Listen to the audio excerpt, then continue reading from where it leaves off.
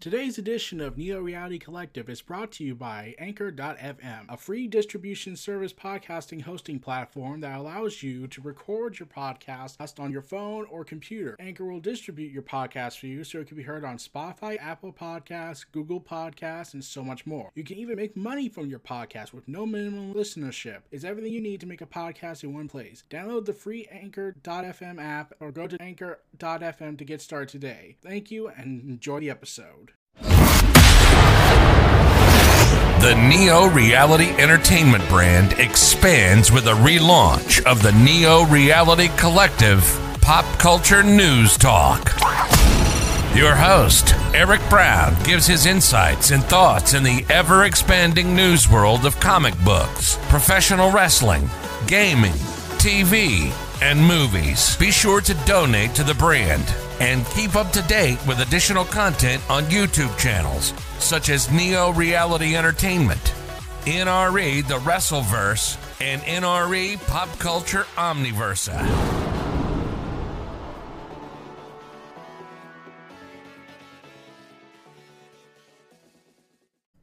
Welcome everyone to the 10th edition of Neo Reality Collective. We're back again to cover the first half of the first week of March, and we got some big news for you. First off on that list is the new Halo novel by Troy Denning called Divine Wind. Microsoft did not announce a single detail about Divine Wind in its blog post, but the company said fans can expect more details in the near future. For now, Microsoft said expect its fans to discover details about Divine Wind on their own, saying, rest assured fans of Troy Denning's unique Halo work will likely be able to ferret out the key details about what's planned for the upcoming adventure. Along as part of their big leak of news that came out of that regarding the Halo Infinite project and subsequent some new concepts going on with Halo, but we'll get back to that.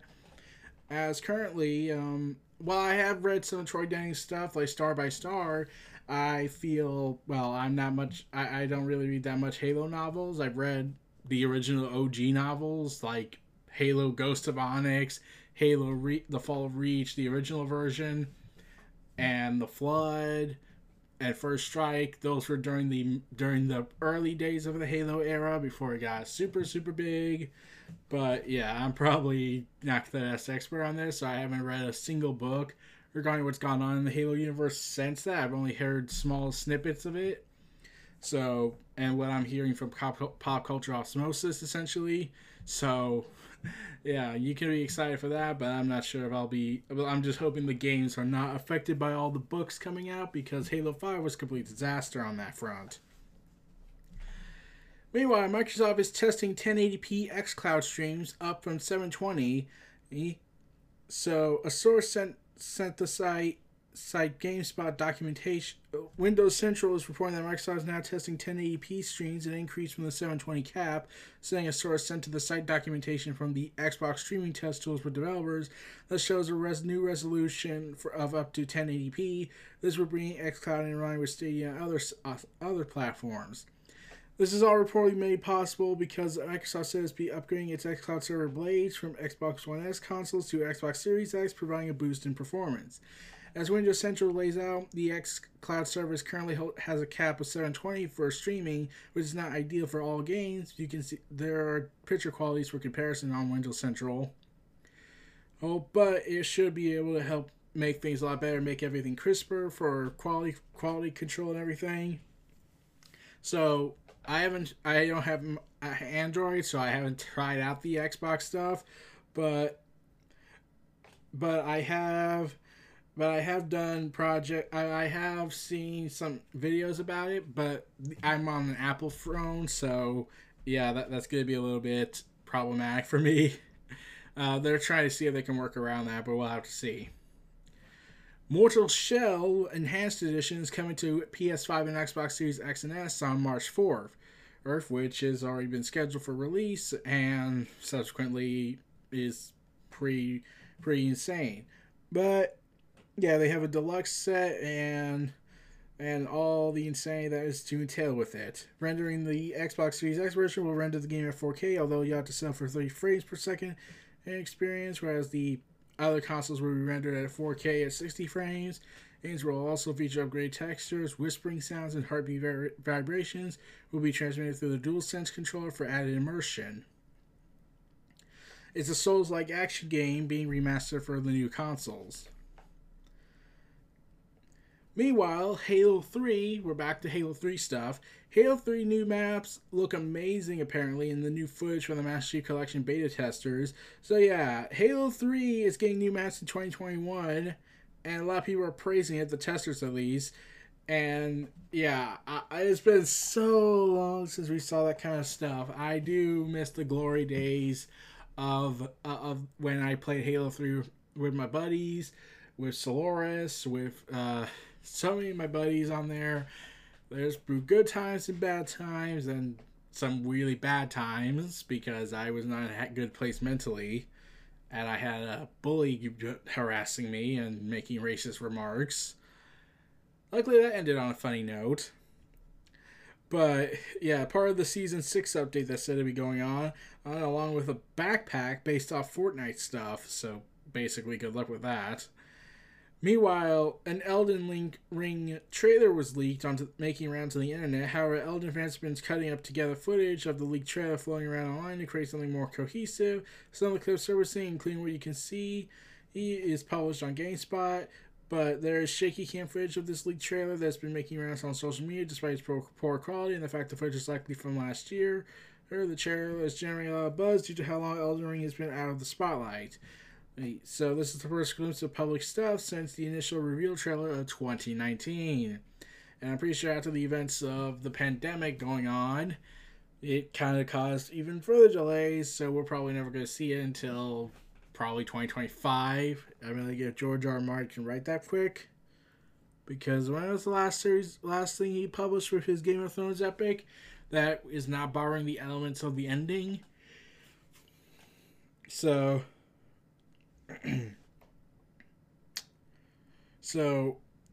yeah, GTA Online a player on GTA Online has cut the long load times by 70%. A modder has figured out a way to significantly reduce the time of the notorious long loading times for GTA Online on PC. While the method is just proof of concept, it does seem to lead to a sizable improvement, which the modder says Rockstar could implement itself. A word of caution though, using mods on GTA Online gets you banned. The PC Gamer reports that modder Toaster X uploaded their fix to GitHub and explained why it works. Essentially, they say that the normal load sequence runs a new check every time it finds a new entry in the 10 megabytes SON file, leading to 2 billion checks. This mod optimizes the process, which reduces the load times on their own computer by roughly 70%. Toaster X doesn't recommend this mod for casual use, but says it could be possible for Rockstar to implement similar fixes in the actual game. Like many mods, using it could result in a ban or other actions from Rockstar. Load times have been a consistent community complaint for years. How is a modder fan doing it? So, yeah, how is this possible though? I'm trying to wonder how do people go ahead and do something that Rockstar could clearly do, but refuses. How video game companies develop all these great games, and yet a fan manages to improve like loading times, unofficial patches, and yet the developer is like, "Well, we can't do it. It's too hard." The most notorious is Skyrim and how they have unofficial patches, and yet the community still deals with bugs and issues that they fix. Whereas Bethesda just sits on their hands and goes ahead and was like, oh, let's just let them fix it. Meanwhile, the wife of Chadwick Boseman accepted a Golden Globe on his behalf in the single most emotional moment of the evening, it seems, amidst Sunday night's half-virtual, half-physical Golden Globes Award ceremony, which was riddled with technical glitches and overshadowed by controversy over the Hollywood Foreign Press Association's lack of black representation in its ranks. One moment stood out as possible the most powerful and clearly the most moving of the evening. That was when the wife of Chadwick Boseman accepted the posthumously award on her husband's behalf, which when he won Best Actor in Motion Picture genre for his work in Ma Rainey's Black Bottom. Bozeman was widely favored to win it, even with formidable competition like Anthony Hopkins, the father, Gary Oldman, Mank, Riz Ahmed from Sound of Metal, and Tara Raham in the Mediterranean. Bozeman's fiery turn as the angry, tormented young trumpeter Levin Green in the Netflix adaptation of August Wilson's play was his final screen appearance. The actor passed away due to colon cancer tragically at the age of 43, and had been and has been going through that for a number of years.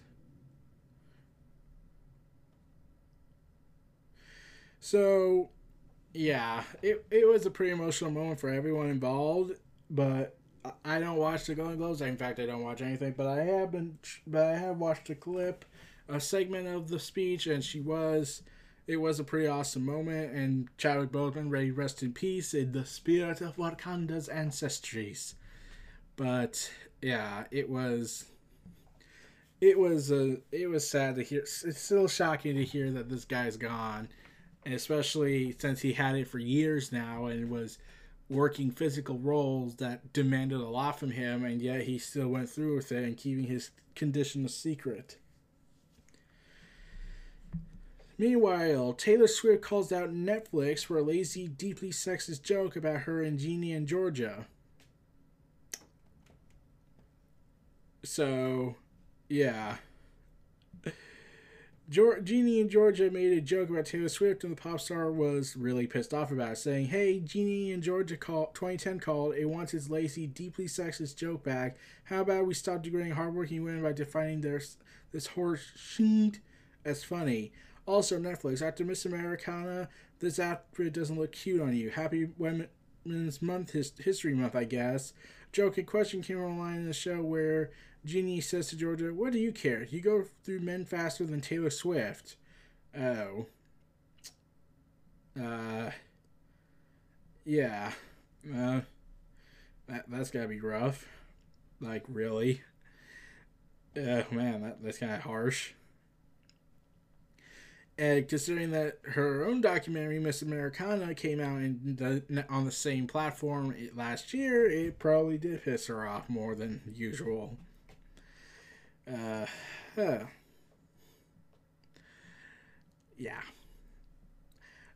Also, Horizon Forbidden West still seemingly on track for 2021 according to Sony Advertising. Still on track for release on the PS5 and PS4 later this year, according to the most recent games trailer from Sony. The trailer suggests the sequel will launch in the second half of 2021. We're also featuring the most up-to-date release information for Ratchet & Clank Rift Apart and Gran Turismo 7. The trailer in question features the recently revealed June release date for Insomniac's latest Ratchet & Clank adventure and the omission of a 2021 release date window for Gran Turismo 7, suggesting the anticipated second half of 2021 caption for Horizon Forbidden West is equally accurate. A second ad on Instagram corroborates this, stating that Forbidden West might come out in the later months of 2021. This echoes statements from PlayStation's Jim Ryan, who said he felt confident about the release of Returnal, Ratchet & Clank, and Horizon and Forbidden West in the interview with GQ last week. Ryan also mentioned that if the need arises, Sony is giving developers a space to delay their games. This was the case of Gran Turismo, which was delayed to 2021. And so some games have been delayed. So yeah, I'm glad that they're like, hey, they're giving the developers like a chance to delay their products so they can make it as best as they possibly can at their resources. We'll have to see how that works out for Gran Turismo 7, and you'll have to see where it comes out in the later half of this year. We'll see. Let's just hope it's good content. Good content, damn it. Meanwhile, Joel McHale talks about Madden and pitches his own video game. Actor Joel McHale recently appeared on the video game podcast Good Game, Nice Try, opening up about his own video game taste, even jokingly pitching his own game concept. The lengthy chat included thoughts on Madden, character creators, and a game McHale calls Wine Cellar. He calls himself an old man, pokes fun at his own skill level, though he does say that he is pretty good at Battlefield games a few years back. He also said that those seeking to learn football should just play Madden for a month because the complexity of knowledge about plays and options took him years to learn when he actually played football in real life. also known as microtransactions, loot boxes, and screw you over fortune from EA.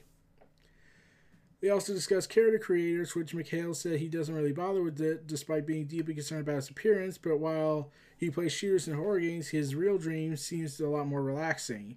Saying this, so, I like the video game wine cellar, where you go into a cellar and start popping open super expensive bottles that you could not afford in real life. The goal of the game, he said, is to drink it all before 12 noon.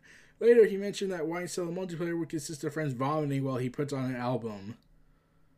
Okay, that's weird. That's a weird game. I don't know if they would go through with it, but it's weird. Meanwhile, Snoop Dogg rage quits Madden in a stream 15 minutes into it. Yeah, that sounds about right. If Snoop Dogg played EA Madden, that was his first mistake. So yeah, totally understand why he would rage quit after that. Probably those loot boxes and gambling mechanics probably got to him. So yeah, that was insane.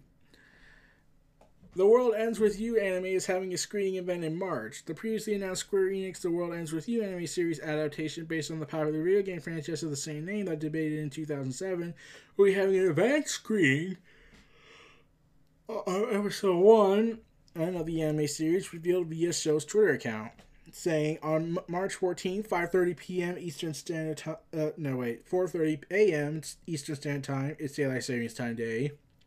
You'll be able to take part in the world premiere of the show or watch the first episode and talk to the cast. Tickets range from $20 to $175 depending on package, where you can pick out now. The series is expected to premiere on April 9th. For this world premiere event, according to the anime's official website, fans will have the opportunity to purchase limited edition merchandise like custom skateboard deck, as well as a live talk session with the main cast. Watch a live talk session. I would honestly like to interview people, but it's hard to get that these days, at least for me. Back in February, the same account also tweeted that this upcoming event would be available to fans globally, feature an art exhibition, and also offer a preview of the first episode of the series, which is titled The World Ends With You, the animation. So the game was a Nintendo DS game, which has been ported to several other consoles, including the Switch in 2018. And the game takes place in a fictional version of the famous Shibuya shopping district in Tokyo. While everyday life goes on in the real ground, and the chosen dead are brought to an alternate plane of existence called the Underground. Over the course of 3 weeks, it's up to a group of friends to understand what exactly is happening and also solve a murder mystery. In addition to the anime in April, a sequel called Neo, The World Ends With You, pun, has been announced for release on PS4 and Nintendo Switch for mid-2021. Also, they showed up Kingdom Hearts Dream Drop Distance, but really no one's keeping count on that. So I only watched it on I only know about that series because of Kingdom Hearts. I don't know really much anything else about it. So yeah, Kingdom Hearts, everyone. Meanwhile, Ghost Recon Breakpoint will be apparently receiving further updates and content into 2021. Ubisoft has confirmed, writing on their Twitter account, saying, "Ghosts, get ready for the next mission. We are excited to announce that there will be new content released this year," along with thanking the fans for the feedback and all the support they've given them. So yeah, but are you going to account for what happened to your company after the game came out initially and all the insanity that followed with it? Meanwhile, Microsoft has confirmed that the upcoming Halo TV show will be available to watch outside of America, and the head of Halo developers 343 Transmedia team, Kiki Wolfkill, I must stress that's the real name, said on Twitter that there will be no spotter left behind when it comes to where Halo will be available to watch. Her comment came in response to a fan who asked, will the show be my stream for people in the UK, saying this, no details to share, but don't worry, no Spartan left behind. So that's cool. I'm hoping for the Halo series to be good because they are promising it to be a Game of Thrones like event, but not as a long running series. I heard last I checked, but Let's just hope it doesn't end in a very over-the-top, unknown way that makes next to no sense and has the hero turn villainish out of nowhere because bells trigger her. I mean, like if I was speaking hypothetically. No need for speed until 2021. Game delayed so developer can help on Battlefield 6. Ouch. On Polygon, there was an interview with Laurie Maley.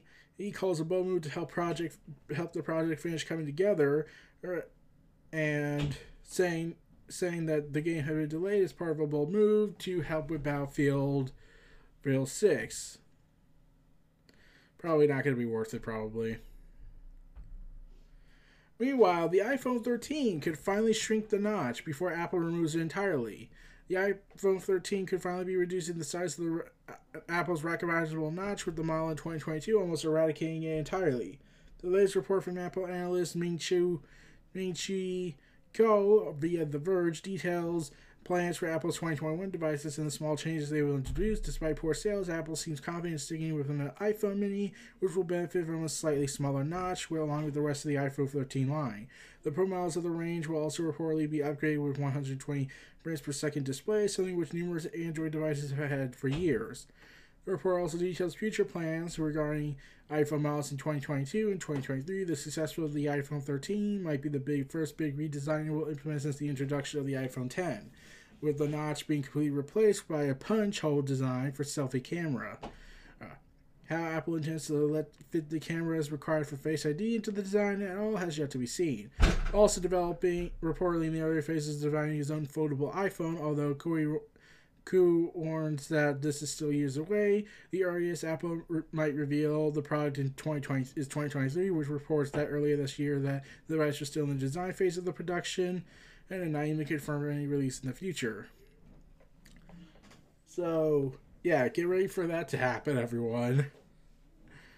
And I'm probably going to buy a phone every 2 years, depending on the complexity. I don't get those S models because it just feels like they're just getting a iPhone insert number 0.5. So I would say, just wait till the next one comes out. Meanwhile, GameStop has been rising and falling ever since the initial surge, and now it's being reportedly saying that the analysis found that bots use Twitter, Facebook, Instagram, and Twitter and GameStop to promote GameStop. But unnamed stocks such as AMC, however, it's unclear to what degree these bots actually contributed to the search itself. So it might be. We're not saying it's bots, but it was probably bots.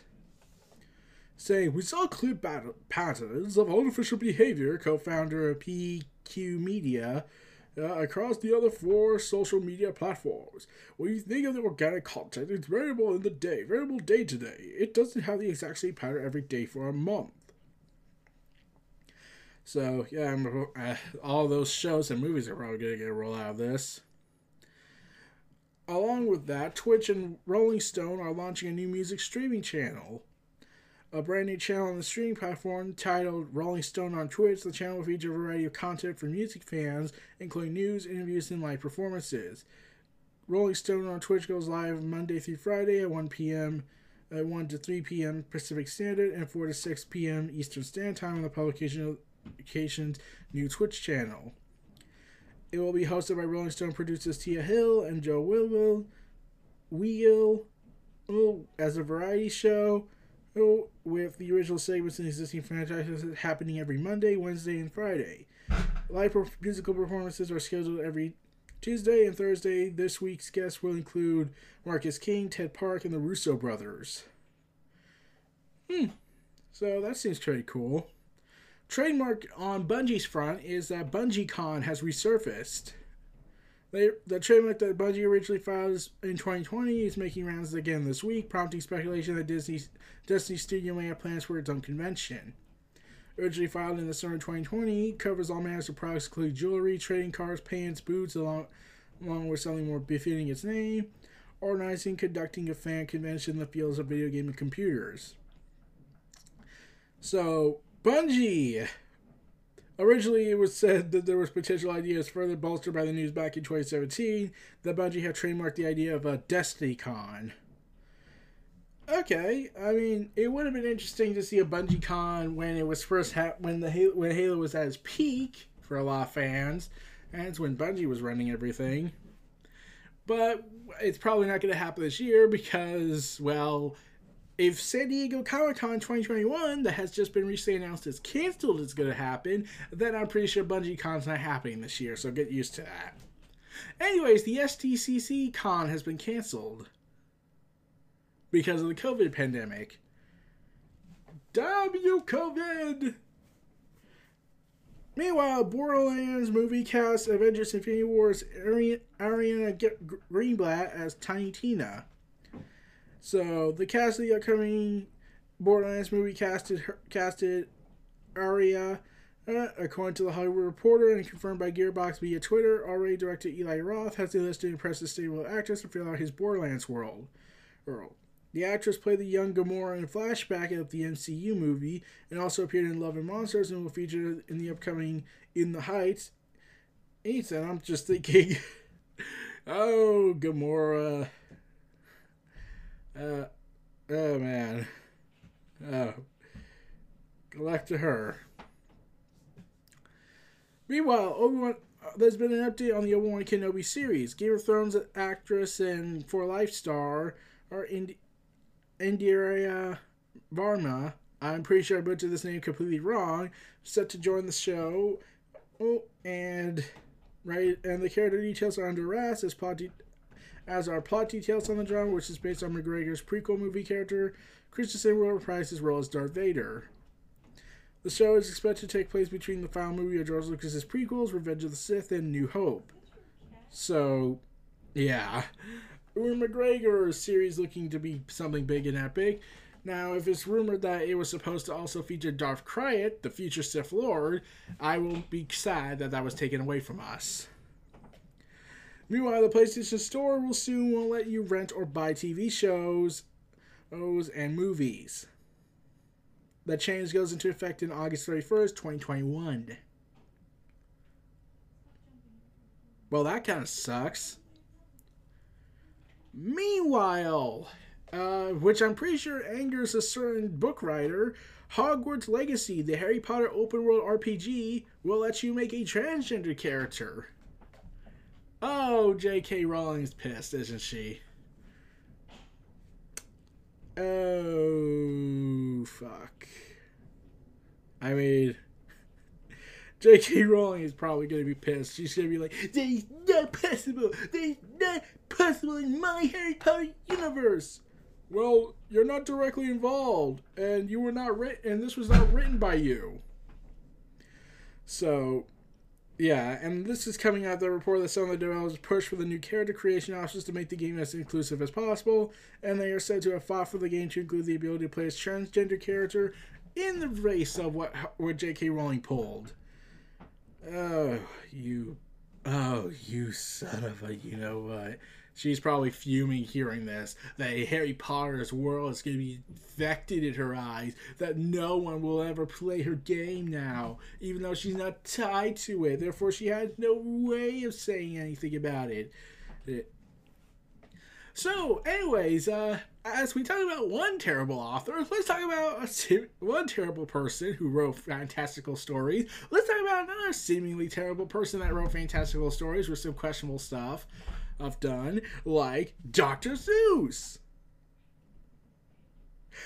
Yeah, so books like And to Think I Saw It on Millbury Street, If I Ran the Zoo, McElliot's Pool, On Beyond Zebra, The Scrambled Egg Super, and The Cat's Quizzer, there will never be published again due to hurtful and wrong imagery.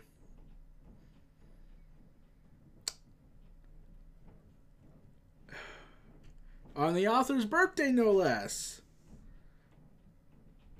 Oh, wow. Yeah, this is part of the ever-growing saga of cancel culture resurfacing, because 2020 just wasn't enough for us to deal with. Like, they went after Potato Head, but luckily that was thwarted because social media backlash against the backlash of pointless things to get read about. And people I've talked to on Twitter have said while they don't agree with these kinds of stories, and they don't like the idea that they are censoring these content, saying that they're a product of their times and therefore, or things are different then than they are now. Like, people still remember Dragnet and look what the content that used to have. So what's the difference here?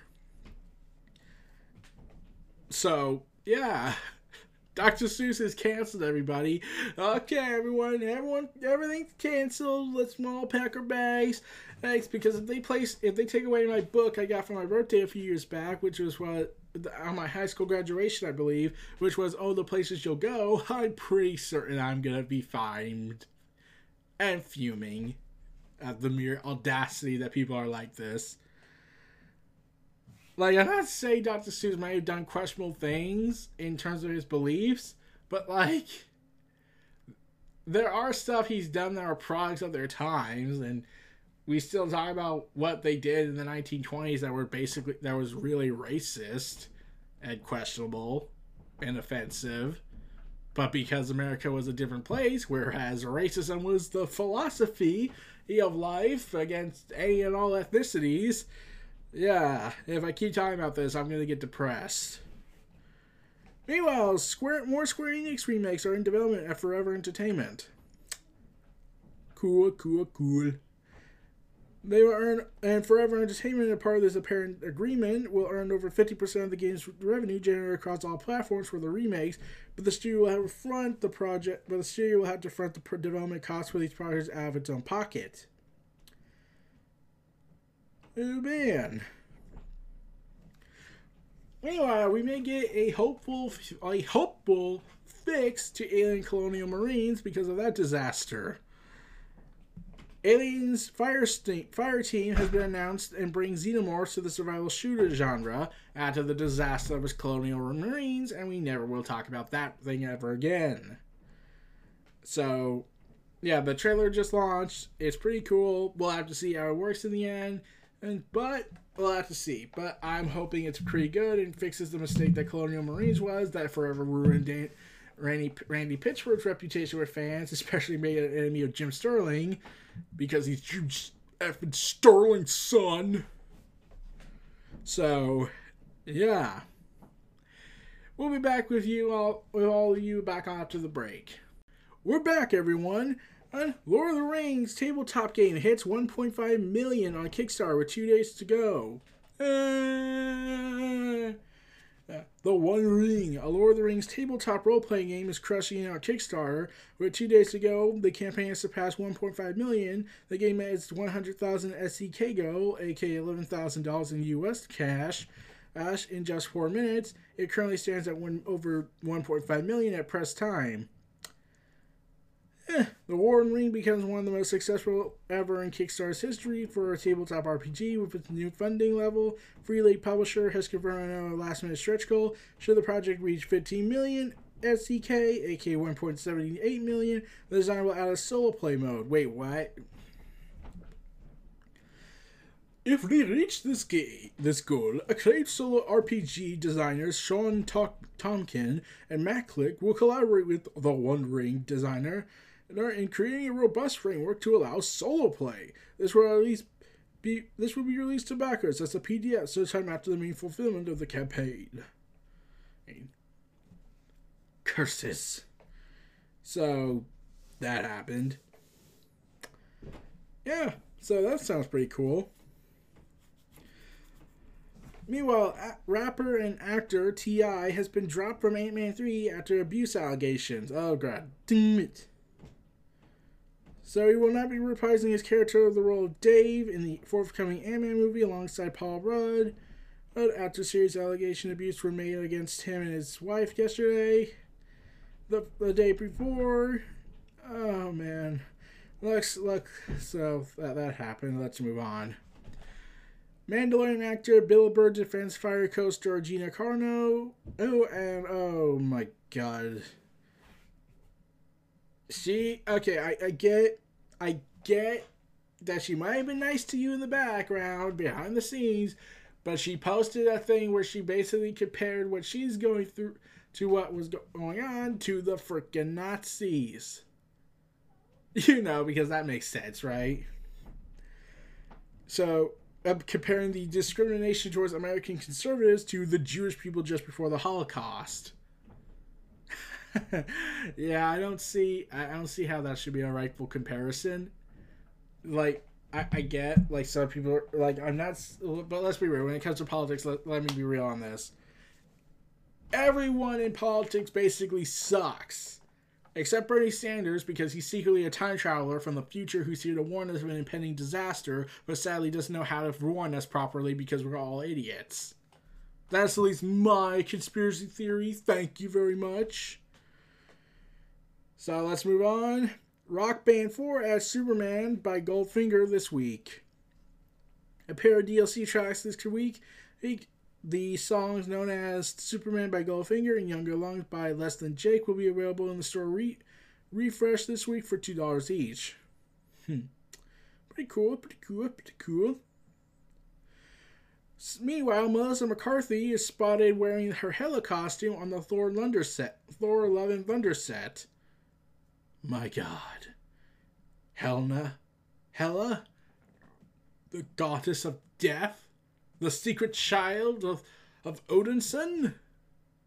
Yeah, that sounds about right. Meanwhile, there is a thing I noticed I never said this, but Hela's character does have, quote, a sympathetic moment, unquote, on this, where when she tells Asgard, oh, by the way, I'm back, everyone. I'm here to make you be your apex, conquer the remaining realms. We're gonna conquer the universe.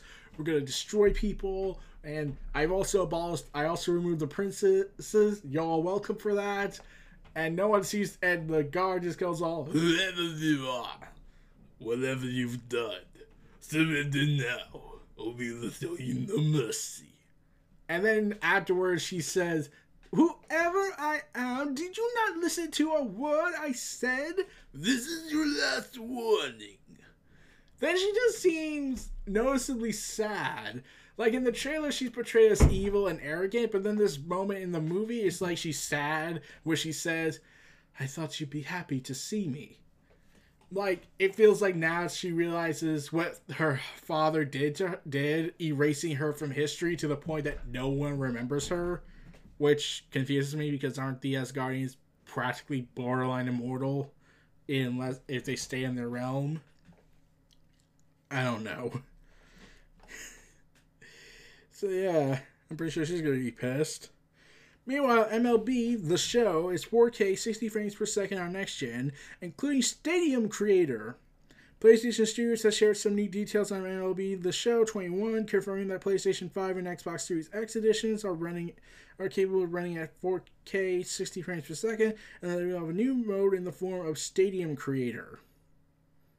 So, a PlayStation exclusive studio is making a game for the Xbox, which was one of their exclusives. So, can we cancel the console war now, please? Please? For God's sakes, please. Meanwhile, Xbox hires former New York Times video game critic, saying, I can't pronounce the name, but Seth, I can't pronounce that. A video game critic from the newspaper's culture section is leaving his post there, and that the new media company Protocol is set to join Xbox as the company's director of executive communications. Having been contributing to the New York Times for almost 2 decades, H first joined the paper in '96 as a business reporter. He transitioned to the culture department in 2005, where he primarily wrote critiques and commentary about video games and their culture. He was also contributing editor for Protocol, where he focused again on video games and the related industries. He also wrote for the Boston Globe. He now joins Xbox as the director of executive communications, revealing gamers are force for good.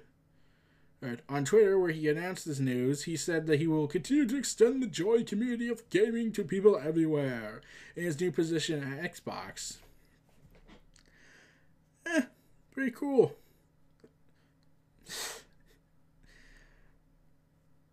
Meanwhile, slasher classic Silent Night Deadly Night is getting a reboot, and I'm pretty sure that's gonna suck.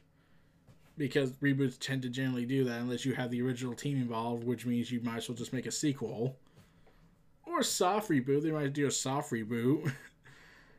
Meanwhile, Epic Games buys Fall Guys developer Mediatonic, expanding its Battle Royale empire. My god, Fall Guys is doomed. It's doomed! Apparently, this is part of their ambitious plan to create something called the metaverse of sorts, not to mention the tremendous growth potential, according to Tonic Games co-founder Paul Croft. So, as part of this, paving the way for Epic's vision of a metaverse. What the like, at least DC Comics explain why it's called it the metaverse of the Central Earth universe, where if it affects the metaverse, it affects all the other multiverses. Which I'm pretty sure has been removed now thanks to death metal and the omniverse concept. And the fact there are 3 central powers of reality. Microsoft Mesh revealed as the next step for future of mixed reality. Oh man. Mixed reality called Mesh. I don't know how to talk about that. Meanwhile, Peacock has ordered a new Bill Nye the Science Guy series called The End is Nigh. A show that was intended to explore worldwide catastrophes and their ability to provide both thrills but also hope and a way forward. The End is Nigh features a scientific blueprint for surviving anything that comes our way. No release date yet has been given, but stuff that has been mentioned that will be in it, from viruses to volcanoes to asteroids to authoritarianism and climate change to chemical warfare. So I might as well just read the news and doom scroll after that. Yeah, that sounds right. New York movie theaters, NYC movie theaters are reopening this weekend, and Tenet will be there. Oh god, that's a terrible idea.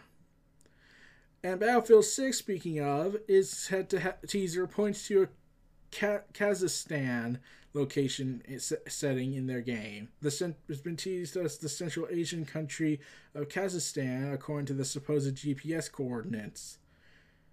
My god. Meanwhile, for those who want to see Black Adam and probably not see Dwayne Johnson at WrestleMania, Black Adam is starting production in April. Well, that sounds about right. Well, everyone, those who were hoping for The Rock to show up at WrestleMania and kick ass and take names, good luck, everybody. You can all go home now. He could show up as a guest, but he's not going to wrestle because, now he has a big movie set to show up in. Meanwhile, the Wrong Turn remake director reveals the scene at the end of the NC-17 rating.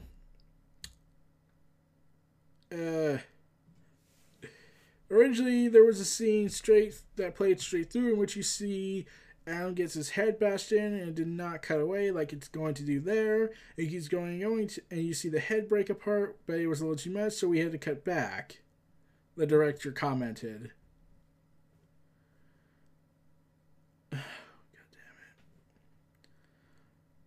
So, saying that originally my intention for that moment was that we really haven't seen that much violence on screen up to that point. A lot of it's off screen or hidden, and it was sort of that moment where you're supposed to be confronted from the most brutal form of violence in the movie yet. It's probably still the most brutal piece of violence in the film, but the idea was to not cut away and show it in its full glory. Sick. You're sick. Just the name that kind of is creepy. Hugh Grant is to menace the heroes for the Dungeons & Dragons movie, being cast in this upcoming movie according to Deadline. Ready for that? Now let's move on to the comic books, everyone.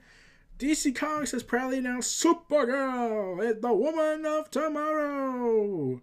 Oh, yeah, that's awesome. Supergirl. Yeah, she's an awesome character. Everyone was wondering to see what she was going to do for Infinite Frontier. Oh, man. Supergirl returns in a new series. In her first new series in years. Didn't her series end in 2019? So it's been 2 years. Launching DC's Infinite Frontier with art by I Can't Pronounce Evilly and Matt Lopes, written by Tom King. What? So a lot of people heard this and they were all hesitant and angry that Tom King was going to write this, thinking that he's just going to ruin Supergirl like he ruined Wally West. Okay, here's the thing when it comes to his writing that I've noticed, and I've said this to some people. Tom King works better as a miniseries or limited series writer, but there is something else. He has to also work in a, quote, self-contained environment for the universe that another writer can reverse engineer into the wider universe. That's how Vision worked, that's how Mr. Miracle worked, that's how Batman Catwoman has worked so far, that's how a lot of the miniseries that he's worked on that are not Heroes in Crisis or his previously ongoing Batman run unworked. Whereas they had some good moments, Heroes in Crisis was garbage, but that's a different matter. That was politically motivated by a guy who has a sadism attitude towards a fictional character. Thank God we won't have to deal with him ever again. At least in DC. So, yeah, it's being written by Tom King, so get ready for that. It will Supergirl Woman of Tomorrow takes Supergirl and her sidekick Crypto into a space on a journey that will have Supergirl fans cheering for more. Kara Zor-El has seen some epic adventures over the years. But as she found her life without meaning or purpose, here she is, a young woman who saw her planet destroyed and was sent to Earth to protect her baby cousin and ended up not needing her. What was it all for? Wherever she goes, people only see to get through the lens of Superman's fame. I mean, yeah, if you're wearing the Superman logo and the cape and the colors, yeah, essentially you're just doing that yourself. So, oh yeah, just when Supergirl thinks she's had enough, everything changes, and Angel seeks her out for a vicious mission. Her world has been destroyed and the bad guys responsible are still out there. She wants revenge. If Supergirl doesn't help her, she'll do it herself, wherever the cost. Now Kryptonian, a dog, and our angry, heartbroken child. Let's head out to space to the journey that will shake them to their very core. Oh, man. This will be an 8-issue limited series. He's launching June 15th. Part of the new Infinite Frontier era. Meanwhile, Infinite Frontier expands by a core of writers, has now expanded into basically a 6-issue limited series. He's miniseries by Joshua Williamson, and I can't pronounce this other guy's name, so I'm not going to try. With covers by Mitch Grids, so I'll probably just get the variants. Launching on June 22nd, and Infinite Frontier is going to focus on certain aspects that were introduced, like the Justice League and Justice Incarnate group, probably the Totality and Doom Alliance, the Justice and Doom Alliance stuff. And yeah, saying that in this summer event, Alan Scott, the Green Lantern from the Justice Society of America, has noticed some of his allies are still missing in action and he's determined to find them. There are other those that would rather remain hidden than explain themselves, like Roy Harper, aka Arsenal, a man who should be dead but is not. Plus, what does it all mean for the DCU's place in the multiverse? On opposite sides of the dimensional divide, both Barry Allen and President Superman ponders this question, not to mention dark side of it all. Or a team of multiversal heroes called Justice Incarnate. This brand new event for DC has one foot in the past, but both eyes looking forward to the future, that they hope will remain as bright as it seems. The 6-issue miniseries will be written by Joshua Williamson, debating on June 22nd. So, yeah.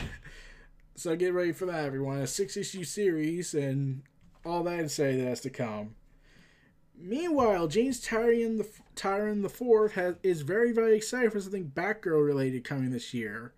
In an interview coming later this week about Batman 106, Tyrion gave the strongest hints to date that Batgirl or Batgirl's title would be coming for DC later this year, even confirming that there are creators already involved on this mystery project. Saying, honestly, the plans we have for Oracle and the character in the direct orbit around Oracle are big. One thing that we wanted to do was reground Barbara Gordon at the center of the Batman mythos. Barbara Gordon is the key supporting character in Batman in Batman.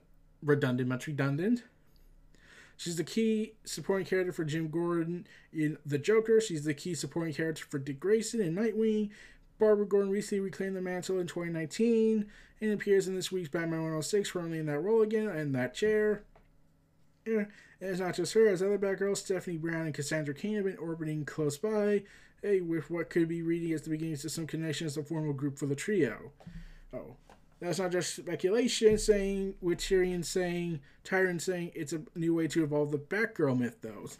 She's front and center in all this, though all the appearances we see that she's building this new direction for herself and a new way to evolve Batgirl mythos with Cassandra Cain and Stephanie Brown. That's going to culminate just a little bit later in the year in a way that I think fans could probably predict, but it's something that I'm very, very excited for, and we got some incredible creators who are going to pick up the baton and carry the next steps forward for Barbara. So, yeah, Batgirls are coming. The Batgirls are coming. The Batgirls are coming. Also, the Simpsons have been renewed for seasons 33 and 34. Do not care. Meanwhile, Ed Gein graphic novels will explore the true histories of the notorious serial killers in a story called Did You Hear What Eddie Gein Done? Yeah.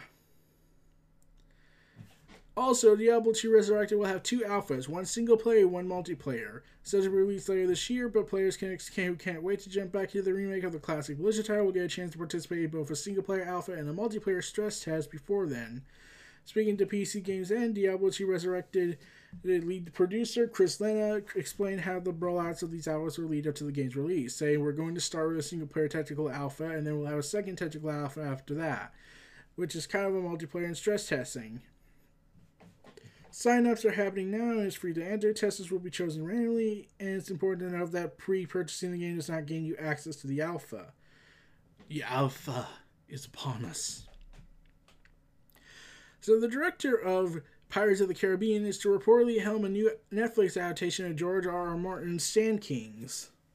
The screenplay will be written by original Utopia creator Dennis Kelly, who will adapt the story from Martin's Sand Kings novella. The original story, set in the fictional Thousand Worlds universe, follows the adventures of Simon Crest, a wealthy resident of the planet Baldur, who loves to collect dangerous exotic animals and purchase a terrarium to house 4 colonies of these creatures called Sand Kings, growing larger in size to fill whatever space they are contained within, with their expanding appetites becoming one of the catalysts behind the coordinated battles as they fight for food from their owner. The colossal creatures eventually break out of the Tyrion prison and take over his house as the hunger starts to intensify, along with Simon's despair and desperation. According to the outlet, John is producing an upcoming Netflix feature under his Digital Riot Media banner, which is the company behind the Happy Death Day horror comedy franchise. He's having a string of high-profile projects and box office hits in his name, including in the 2001 feature The Mexican, starring Julia Roberts and Brad Pitt. The story was previously adapted in 1995 as a TV movie starring Beyond a Bridge, which ultimately served as the first episode of the Outer Limits relaunch. It was also turned into a graphic novel in 1987 by DC Comics, with writer Doug Minich helming the project together with artist Bat Bardrick and Neil I can't pronounce that name. Sand Kings is the latest George R.R. Martin project to be adapted to be brought to the screen. Comes shortly after the announcement of Resident Evil filmmaker Paul W.S. Anderson is gearing up to direct and ultimately fail The Lost Lands. Yeah, I still think it's going to bomb. Valheim has now surpassed 5 million copies. Oh, man. Oh, man. Congrats. WandaVision.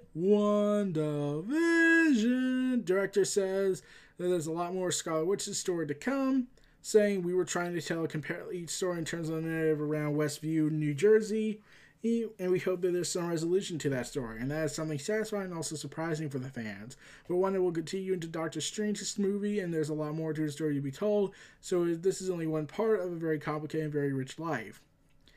With the finale of WandaVision looming, it's becoming clear that the show is setting a much bigger emphasis on the magical and supernatural sides of the MCU in Phase 4, which might also lead to factoring into the multiverse.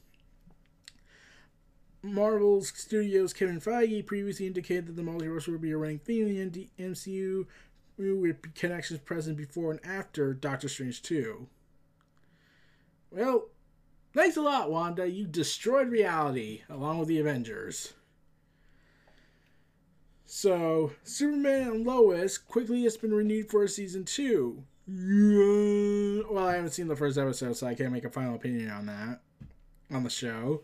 Meanwhile, as part of humanity's insanity to be cyberpunk-style lifestyle, scientists are creating smart LED tattoos that can glow. Now, you can look like Killmonger. Oh man. They point to medical use for smart tattoos that can make breakthroughs in the fight against cancer. In healthcare, they can emit light when there is a change in the patient's condition, or if the tattoo was turned the other way into the skin. They could potentially be combined with light-sensitive therapies to target cancer cells, for instance. One of the scientists said. Oh God, we're all gonna be cyberpunk freaks soon. Why? Why did scientists do this to us?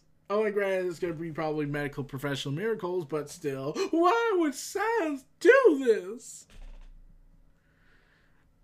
Meanwhile, Ray Fisher accuses DC executive Jeff Johns and producers Tom Enrich and John Berg of racially discriminatory conversations focused on his character of Cyborg in Justice League.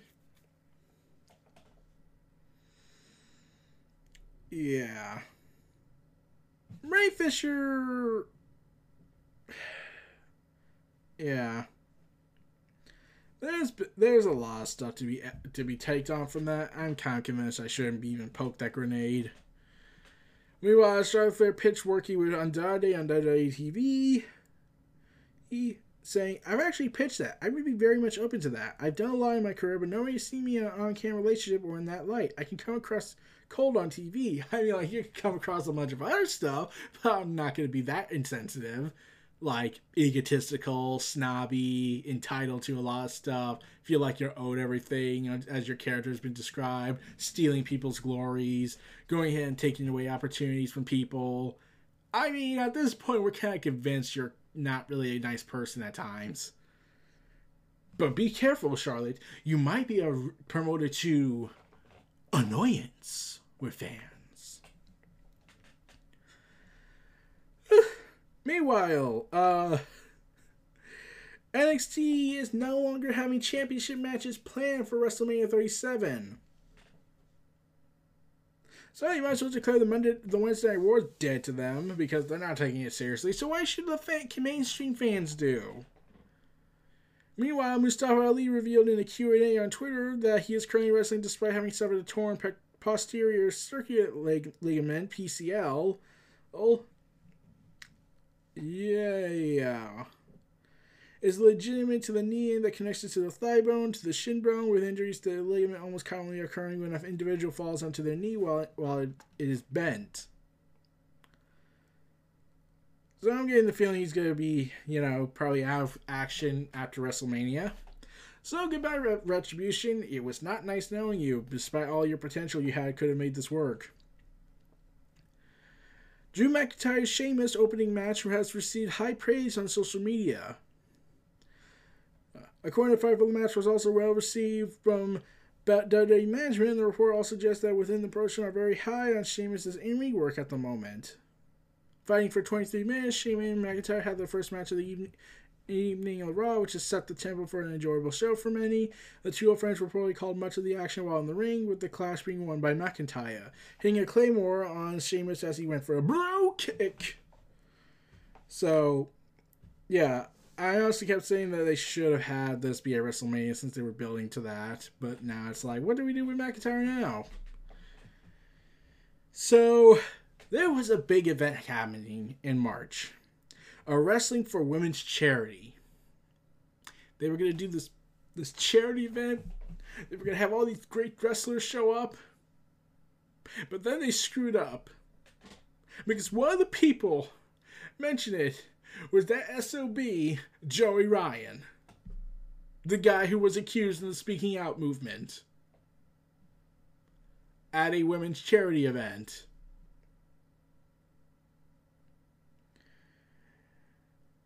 What? Oh.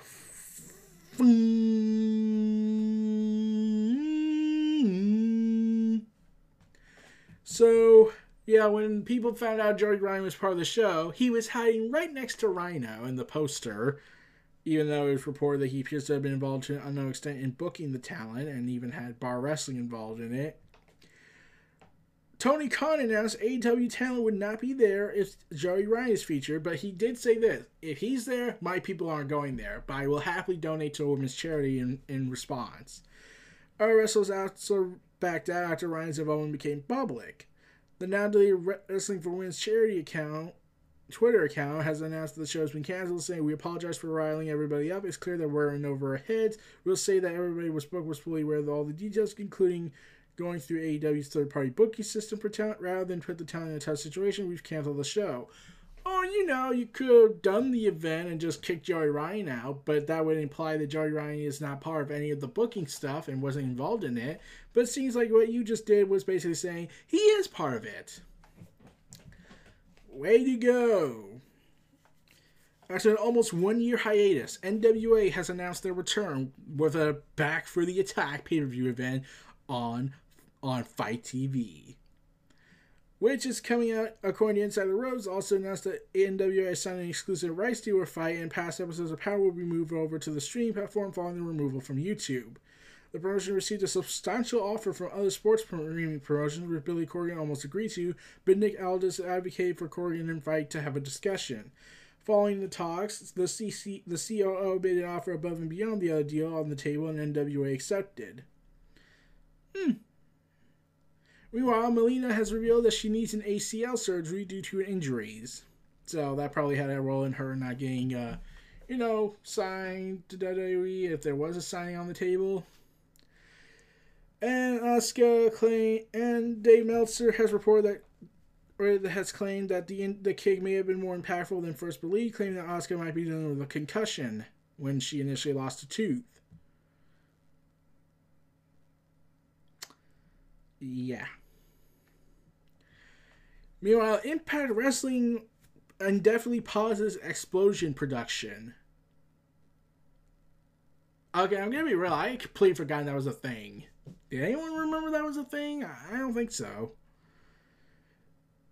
Meanwhile, the villain, Marty Scurll, who showed up at New Japan Pro Wrestling Strong's event in the tapings, has been removed from said tapings and will not be appearing on any New Japan Pro Wrestling programming for the foreseeable future. Yes.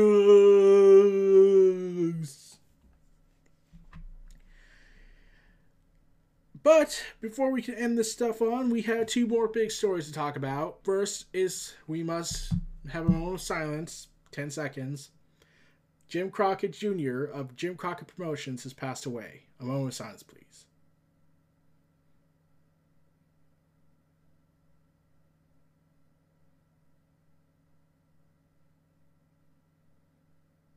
Thank you. Jim Crockett was 76 years old, and it was reported that he was dealing with a battery of health issues, including liver and kidney failure, and his weekend was known to be hospitalized in intensive care. Made public and later confirmed by Brian Alvarez, Robert Gibson confirmed the news. It was after AEW Dynamite went off the air. So, yeah, that's nice to hear.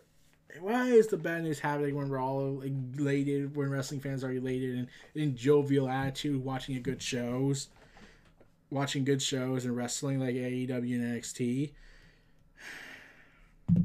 It's annoying, isn't it? It's frustrating. It's saddening. It ruins all the mood, and I'm sad for Jim Crockett. And he lived a long life. He built a massive promotion with Jim Crockett Promotions. He did try to make some comebacks, but it just wasn't going to be the same. And that he worked with Paul Heyman, they were going to work on something. But Paul Heyman was more about, we need to embrace a new age of wrestling. Jim Crockett was more of a traditionalist. And that fell through. But he did his impact. And I would be surprised if what happened on AEW Dynamite where we had NWA titles show up and Tully Blanchard, J.J. Dillon to show up. and with FTR and doing the Four Horsemen stuff, it was sort of like trying to pay respects because they probably knew sooner before everyone else did that he was gone. Maybe I don't know. I'm not gonna make that as fact. It's just a theory that they wanted to honor this late promoter for everything he's done for the business. So let's cap this final news off with a jovial moment. According to Matman Pro Wrestling podcast, which I follow and they follow me back, so I heard this. The Wednesday Night Wars is looking to be coming to an end in less than 2 years after they began. Report: WWE NXT is apparently, according to Batman Wrestling Pro Wrestling, and Dave Meltzer even back saying it's a done deal, but they have to make an announcement of this. NXT is moving to Tuesday nights on April 13th. You may probably begin celebrating at the time of this video and podcast. Yes! Finally, we can move on from what was supposed to be this glorious, content-rich era of wrestling, that we were supposed to get this big, jovial rebirth that turned into a cesspool of toxicity and garbage and all this unnecessary fan fight, tribalists and BS they were pulling. Oh, God, it's ending. I mean, like, there's still going to be tribalists trying to downplay every company, but now AEW and NXT get to grow more. They get to have their chance to shine, especially after the viewerships came out this week. Like, oh my God, NXT went down tremendously. They're at 600,000 viewerships at best, maybe clocking into near 700,000. Meanwhile, AEW is gearing up to go to 1 million soon, thanks to Shaquille O'Neal's appearance. It was near 1 million, but it's a sign. So finally, we get to say goodbye to the once good-intentioned Wednesday Night War era and say hello to the glorious content-rich of all brands. Now we have to just worry about AEW Dark, though that's a YouTube program, so it doesn't really affect anything. But now we have to worry about Impact Wrestling and NXT going at it. And you know how Impact and NXT fans are going to probably go at it, like, say, your company sucks. You see, your Impact, you had Hogan. Oh, yeah? Well, you were the game show. Okay, that's harsh, but fair. So, yeah. Goodbye, Wednesday Night War. We will sadly not miss you as you should have been missed. Well, that was the Reality Collective, everybody. Stay tuned for more, everyone. Take care. Be sure to donate to the brand and keep up to date with additional content on YouTube channels such as Neo Reality Entertainment, NRE The Wrestleverse, and NRE Pop Culture Omniversa.